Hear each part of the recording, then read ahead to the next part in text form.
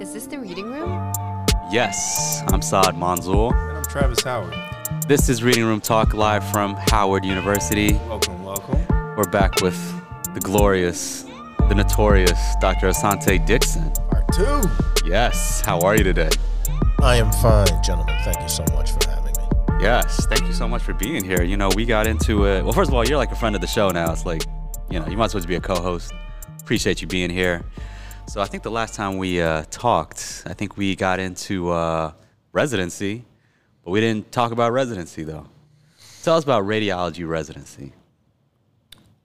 Radiology residency.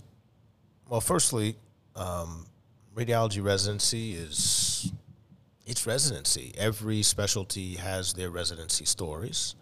But radiology, of course, is unique in that we are so technologically associated. Mm-hmm. So part of your training is, in addition, how to treat patients, depending on what service you may be on.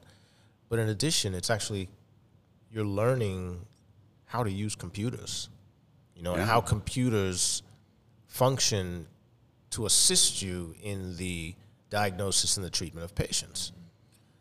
True. Technology was moving and continues to move in radiology so fast that in your 4 years of radiology residency, there may have been software in your first year that by the time you were fourth year, that software is outdated. That's so true. That is So so true. And it's always changing. It's always changing. Yeah. And so with that being the backdrop, you can imagine that radiology requires, and again, I'm not trying to make it sound like other specialties, you're not always reading, you're not always learning, but you were always reading something, because not only did you need to learn what are the clinical manifestations of PE, but you also needed to learn, what does PE look like?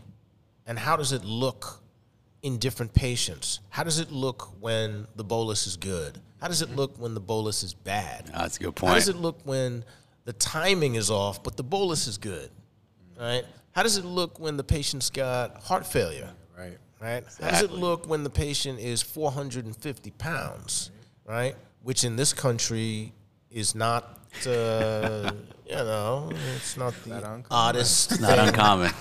It's Right? not uncommon. And then you have to then learn in residency the old, okay, do I call it suboptimal and then have to deal with it again in another 2 hours because you know they're going to reorder it? Or do I put my foot on it and just say, can't see very well, but it's not there? Right? That's that gut call, man. The nuance. That is That's the something you nuance. have to grow into, for sure. Yeah. That's tough. And attendings, when you're in residency, you see attendings who are, there are some attendings that everything is suboptimal, can't see, try it again. And then there's some attendings that you're looking and you're like, I can't see anything. And they're like, not a great study, but it's not there. Negative. Move Yeah. on. Yeah. Right? And so you're Shout out those radiologists. and so I always was trying to figure out, how do I split the difference and It's an art. For sure. be the person in the middle, right? You don't always want to be like, this is it, that's it, move on. Yeah. But you don't always want to be the hedger either, No, not at all. But right? let me tell you, do you think you learn more from coming down hard most of the time? Because you're going to be wrong, right? Yeah. And when you're wrong, it'll stick and you'll learn. Yeah. And at least you made a decision. Yeah. Now, when you have folks' lives at stake, that is definitely makes you pause, right? Yeah. But I think you learn a lot from making a decision and sticking with it. Oh, yeah, letting it sit. Yeah, I agree. So remember, we're talking about what I was thinking when I was a resident, right? Now, if we were to have a conversation now about how many times I say, I can't see anything, but it's not there, it would be different than when I was a resident. When I was a resident, I was scared. Yeah. For sure. And Because there's more stuff in your mind. It's not just about being right or wrong. It's like, is my attending going to agree with me, which can be different. So, is my attending going to agree with me?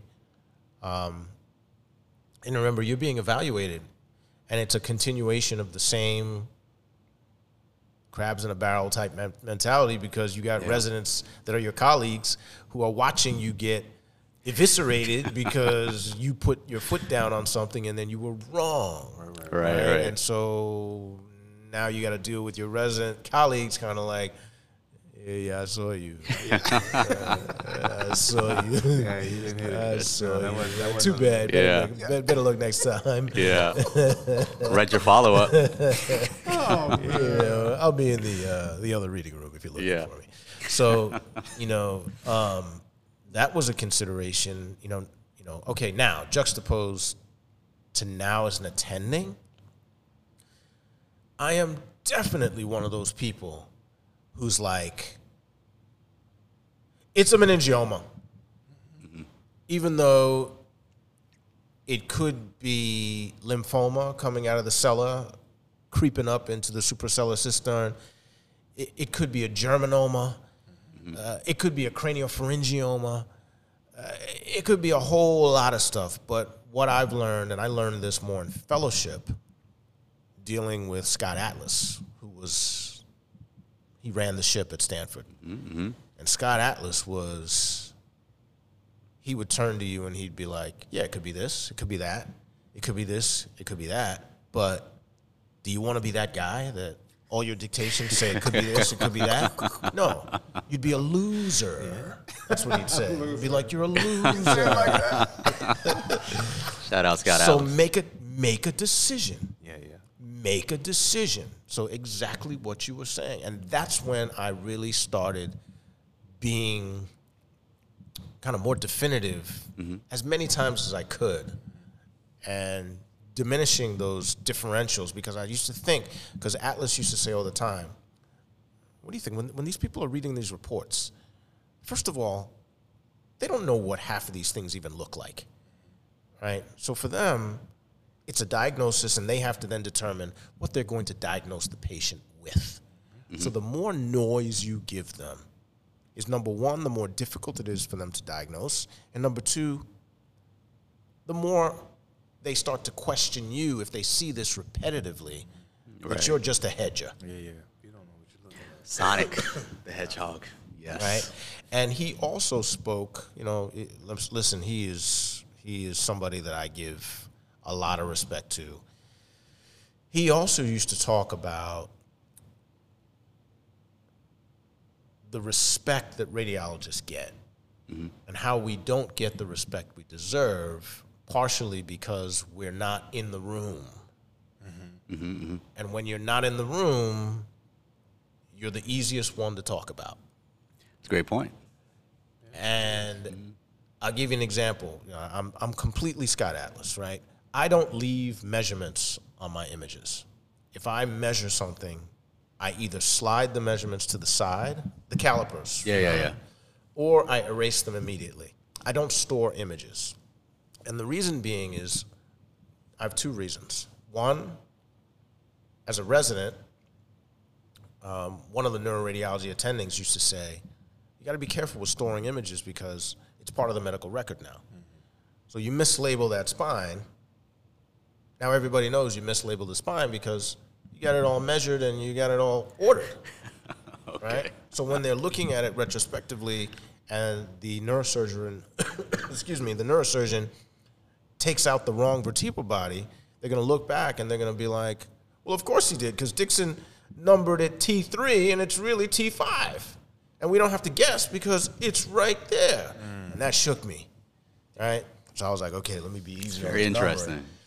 And then number two was Scott Atlas used to say all the time, if all you do all day is show other physicians that never truly understand the art of what you do, that you measure things because that's what they will see.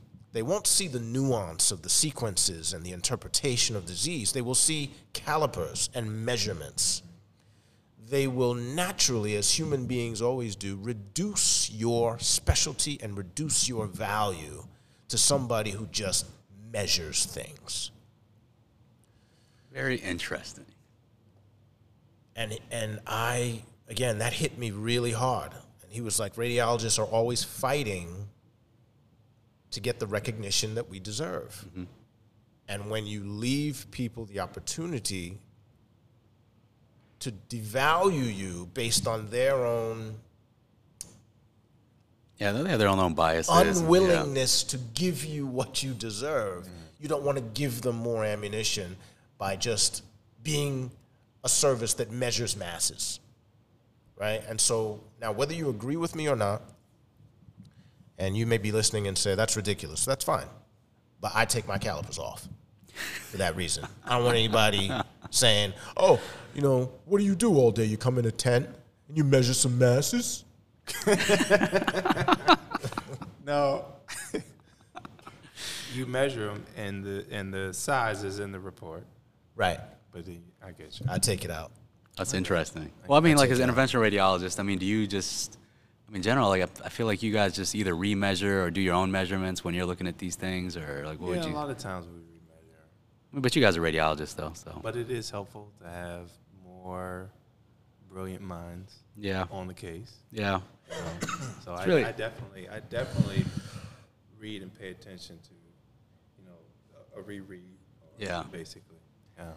It sounds like, I was going to say, it sounds like Dr. Scott Atlas really just gave you confidence in like a system that you could like rely on, which is like very important to like gain your confidence like when it comes to like reading these studies. So that's. I think what he did for me was he made me be a radiology advocate. Yeah. He taught us that we are the backbones of this medical system in terms of the diagnosis and treatment of patients, because 82% of patients coming through the ER are coming through us. Facts. And that's true. When you listen to physicians talk, and this is something I often laugh when I hear them talk and give presentations, they often are literally repeating the radiology report, right? Yeah, and correct. I used to play a game, still do to some degree, but when I was first in attending, I used to put things in my report on purpose that I could recognize. If I went in any conference, I would know it was my report they were reading, because there would be a word that I would put in there that I know the neurosurgeon is not using the word abutment relative to the T1 signal or something like that. It's just not. That's not a phrase they would use, and I would put it in there purposely to see if somebody would repeat it. So then I could be like, oh, is that what you thought, or did you read that somewhere, right?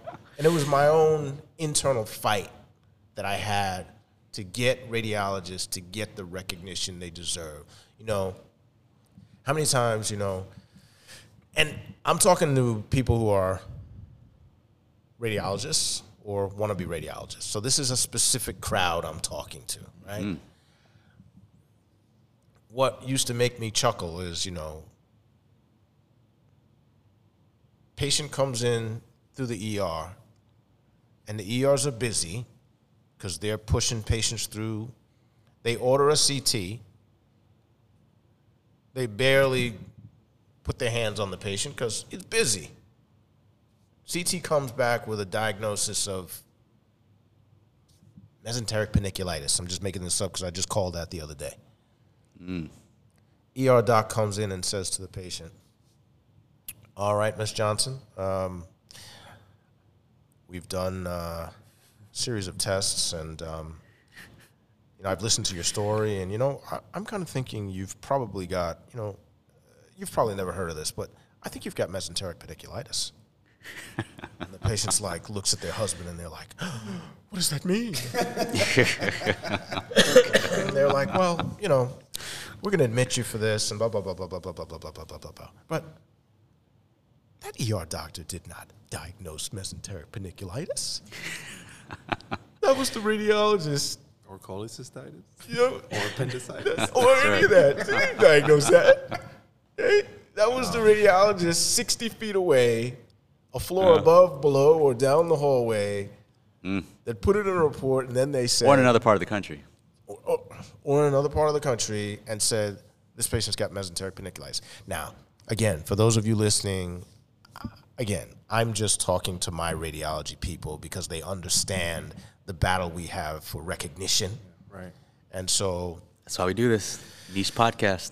And so I am always a radiology fighter, and I got that from Scott Atlas because he was like always pushing for you to be extraordinary in what you did because your training was special, the service you provided was special, and it was needed for people to get treated. Yeah. You're a physician. You're an integral part of the team. And so those reports where you come down hard and you make a diagnosis and then you take it a step further and you recommend a treatment, that's a value report. Very true. That's a value report. That was my training. Exactly. And I'll give you one other example of how you come down on something and you're wrong, right? That happens. Oh, yeah. You come down on something and you're wrong, and then you're in tumor board or you're in conference, or you may not be, if you're not in an academic center, you're in a community hospital, and, you know, some doctor group comes in and says, hey, I want to give you follow-up on that case. It actually wasn't a meningioma. It was a hemangiopericytoma, you know, something like that. And now where I come in is based on my fellowship treating with Atlas. You could either be like, oh, my God, was it a hemangiopericytoma? Well, you know, it was this. It kind of looked like this. Or you could say, yeah, well, that fits too. I mean, you're right. That's exactly right. Okay. It could have been. Less common, but Right. yeah. You know. Exactly. Right. So did you take it out or what? Right? Like, there are two different ways you can react to putting your foot down on something. Right? Exactly. And those two ways, and this is something that I also practice a lot, is how do doctors determine who's a good radiologist and who's a bad radiologist? Charlamagne? Angela Yee? How do you guys... DJ Envy. How short the doctors- impression? How short the impression is? Okay, how short the impression is. Does that mean you're a good radiologist or a bad radiologist? I feel like if your impression is short, people think you're a good radiologist. Okay. They at least think you're considerate. Anything That's else? right.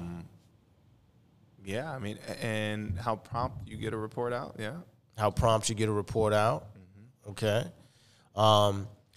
Another thing that I learned that helps in differentiating good radiologists from bad radiologists in the eyes of other services I'm talking about is really just confidence in being wrong.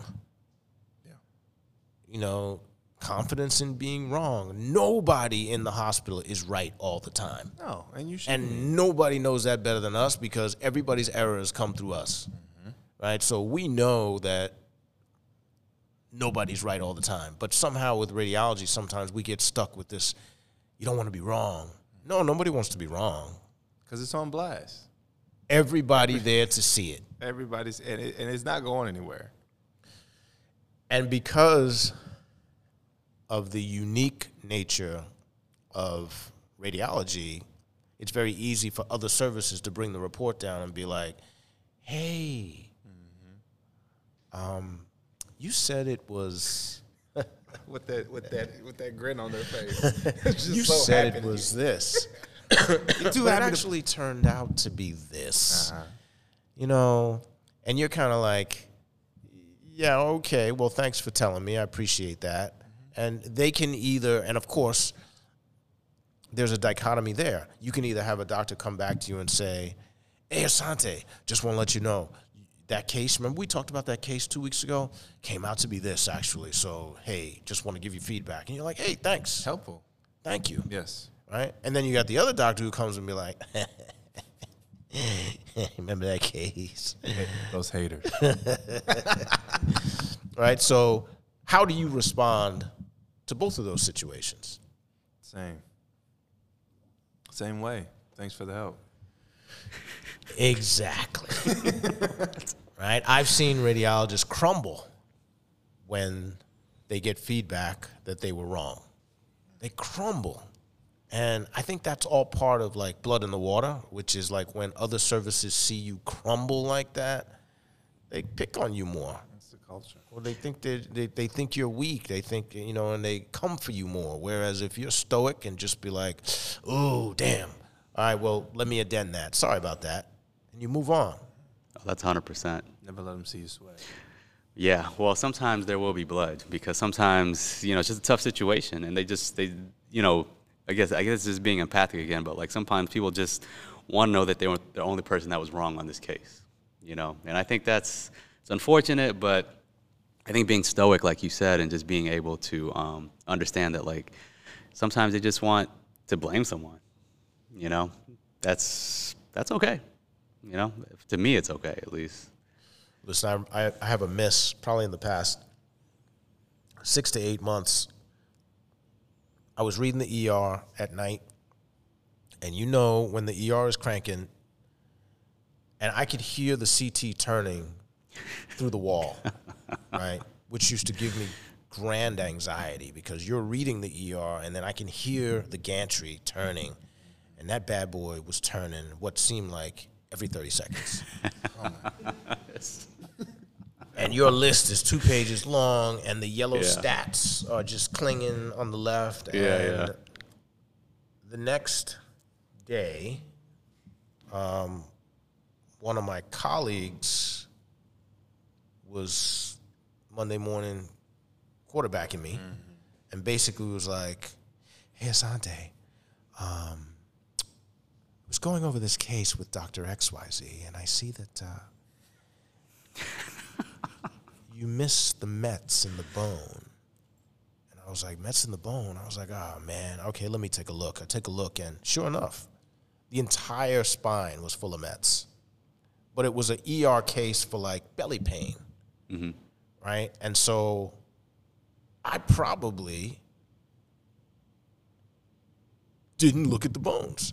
I probably was going so fast that either I looked in the bones and axial only and missed the Mets, or because I can't remember, I can only suspect that I probably went through my body and did not scan the bones. Yeah. Right? Yeah. But the way I looked at it, I was like, okay, geez. I was like, let me addend that. I'm sorry about that. Did you tell Dr. XYZ? And he was like, oh, yeah, I told him that it was a clear miss.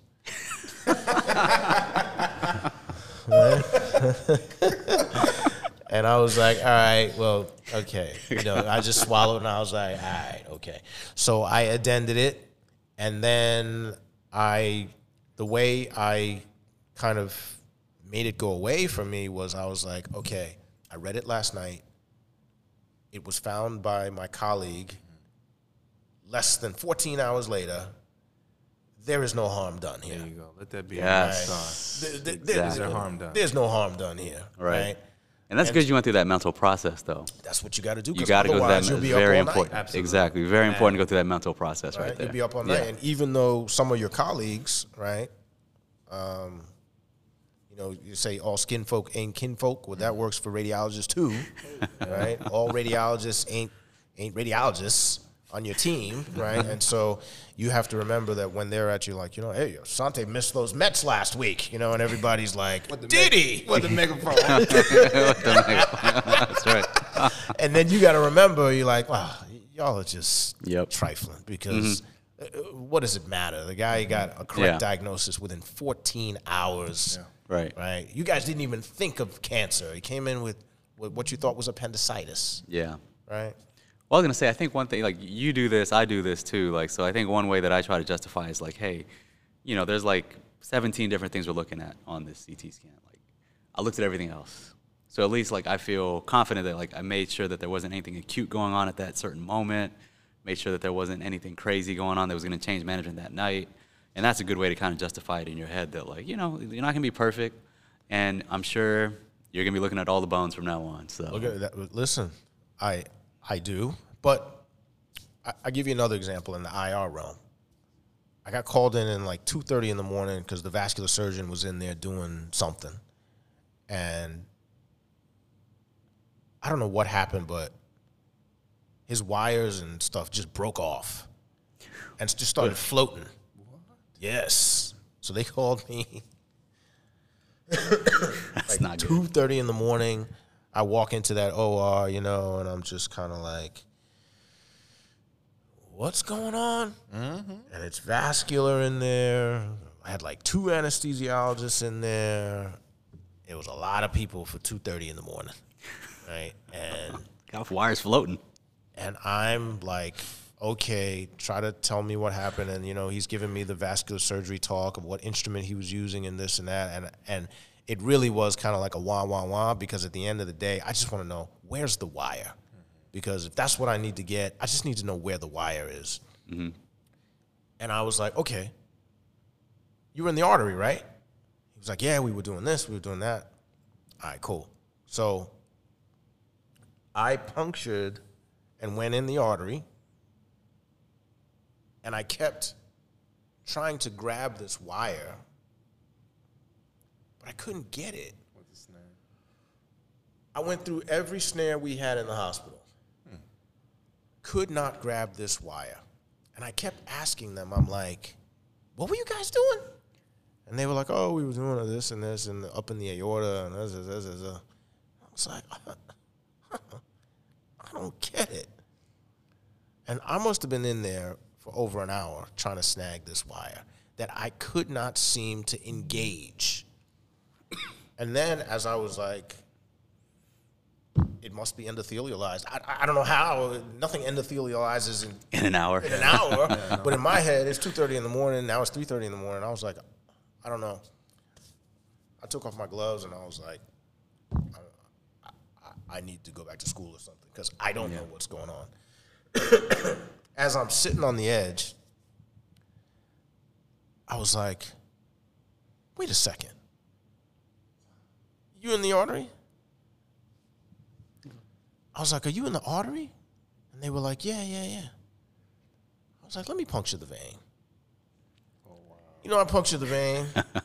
This thing just happened to be laying in the vein in the exact same En face. plane and position of the lumen of the artery, overlapping each other. So the whole time I'm trying to grab this thing and trying to figure out why I never see it really engage is because it was in the vein. And here's an example of like you not going through your process. You're asking the doctors to help you, but you bypassed your own process, right? My own process, had I not had any help, I would have just been like, well, is it arterial or venous? If it's not arterial, it's in the vein. Yeah. Right? But because I came in at 2:30 in the morning, sleepy, Right. Yeah. I was just like, And there's 100 people in there. there's 100 people in there, and everybody's telling me, we were doing this, we were doing that. And I was like, let's go to the artery. And my mind locked on the artery. Right. Long story short, we pull it out. It was in the iliac. We pulled it out because I went in through the brachial. Because of the surgery, the field down there, I couldn't go through the groin. And I remember I had to like do a cut down because when I grabbed it, it came out in such a mass. It just wasn't coming out. You had to rip the whole thing out. Yeah. And as it was coming out, I turned to the surgeon and I was like, how did this get in the vein? If you said you were working in the artery. In the artery. Yeah. And he looked at me with that look of, I don't know. He went through and through, huh? Right? Oh, man. And so that's an happened? example also of, now we caught it, but that's a perfect example of how you can easily miss things that are considered gimmies in the heat of battle.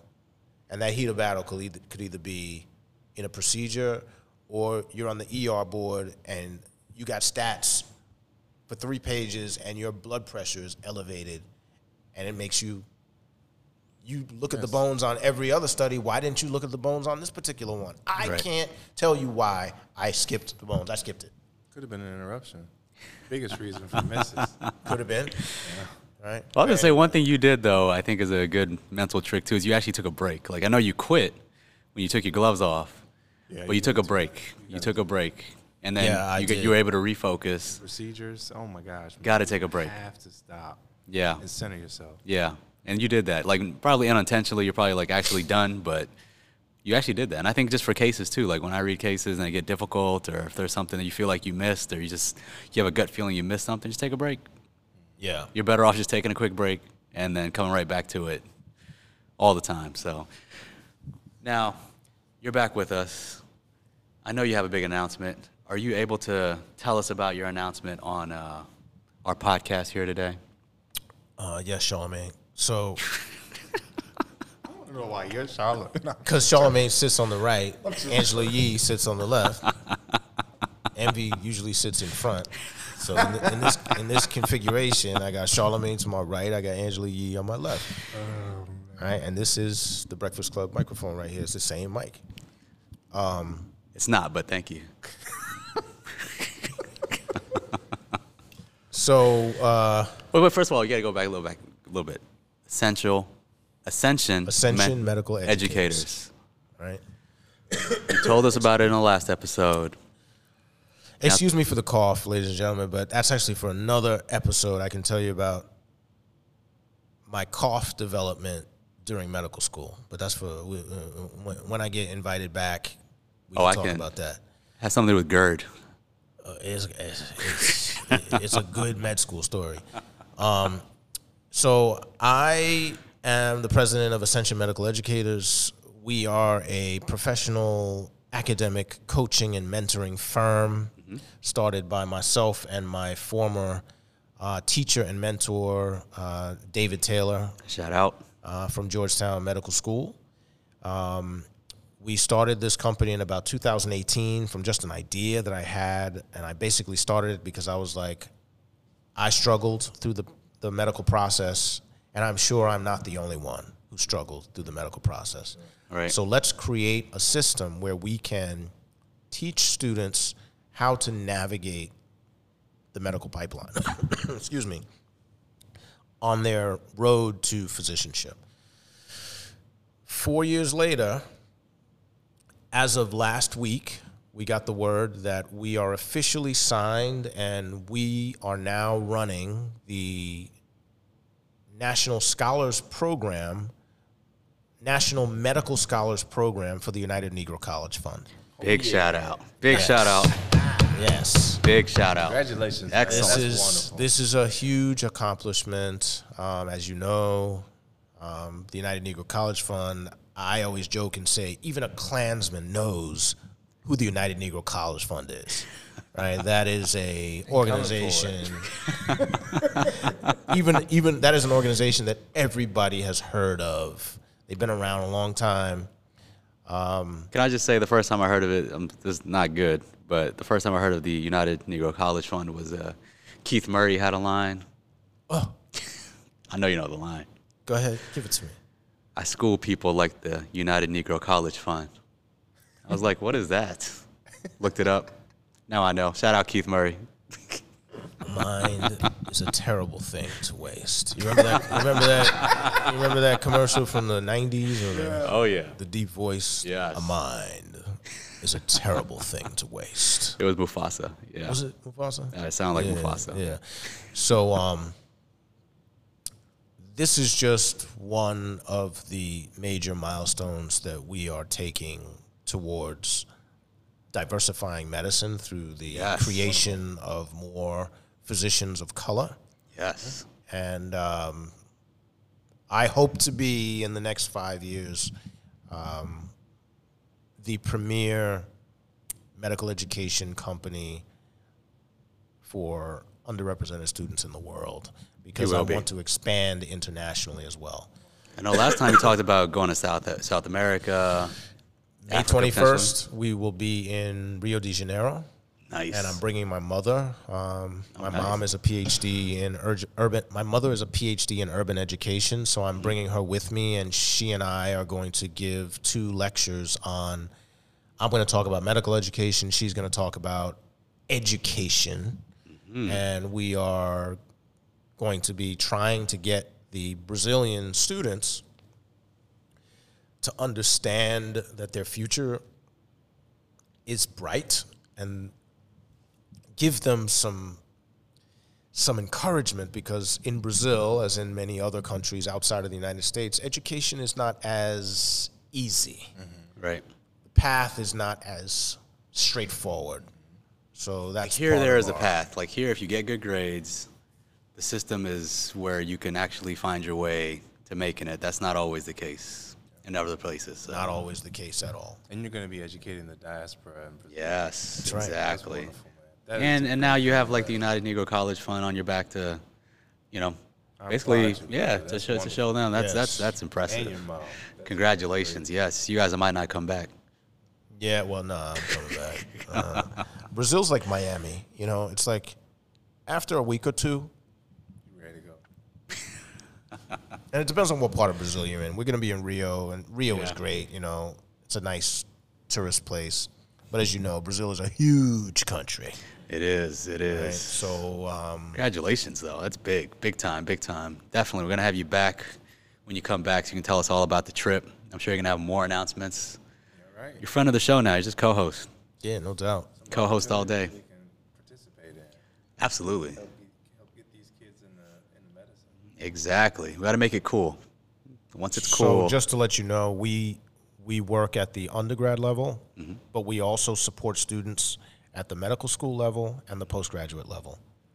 And where can they find you on the website? We are at www.ascenmed.com. That is ASCEN as in Nancy, M as in Mary, ED.com. Excellent. We are at AME Docs, at AME Docs on our social media handles. I love it. I love it. I love it. Excellent. Well, we appreciate you being here again with us. Thank you so much for making the time. Thank you, Dr. Dixon. Till next time, stay low, keep firing.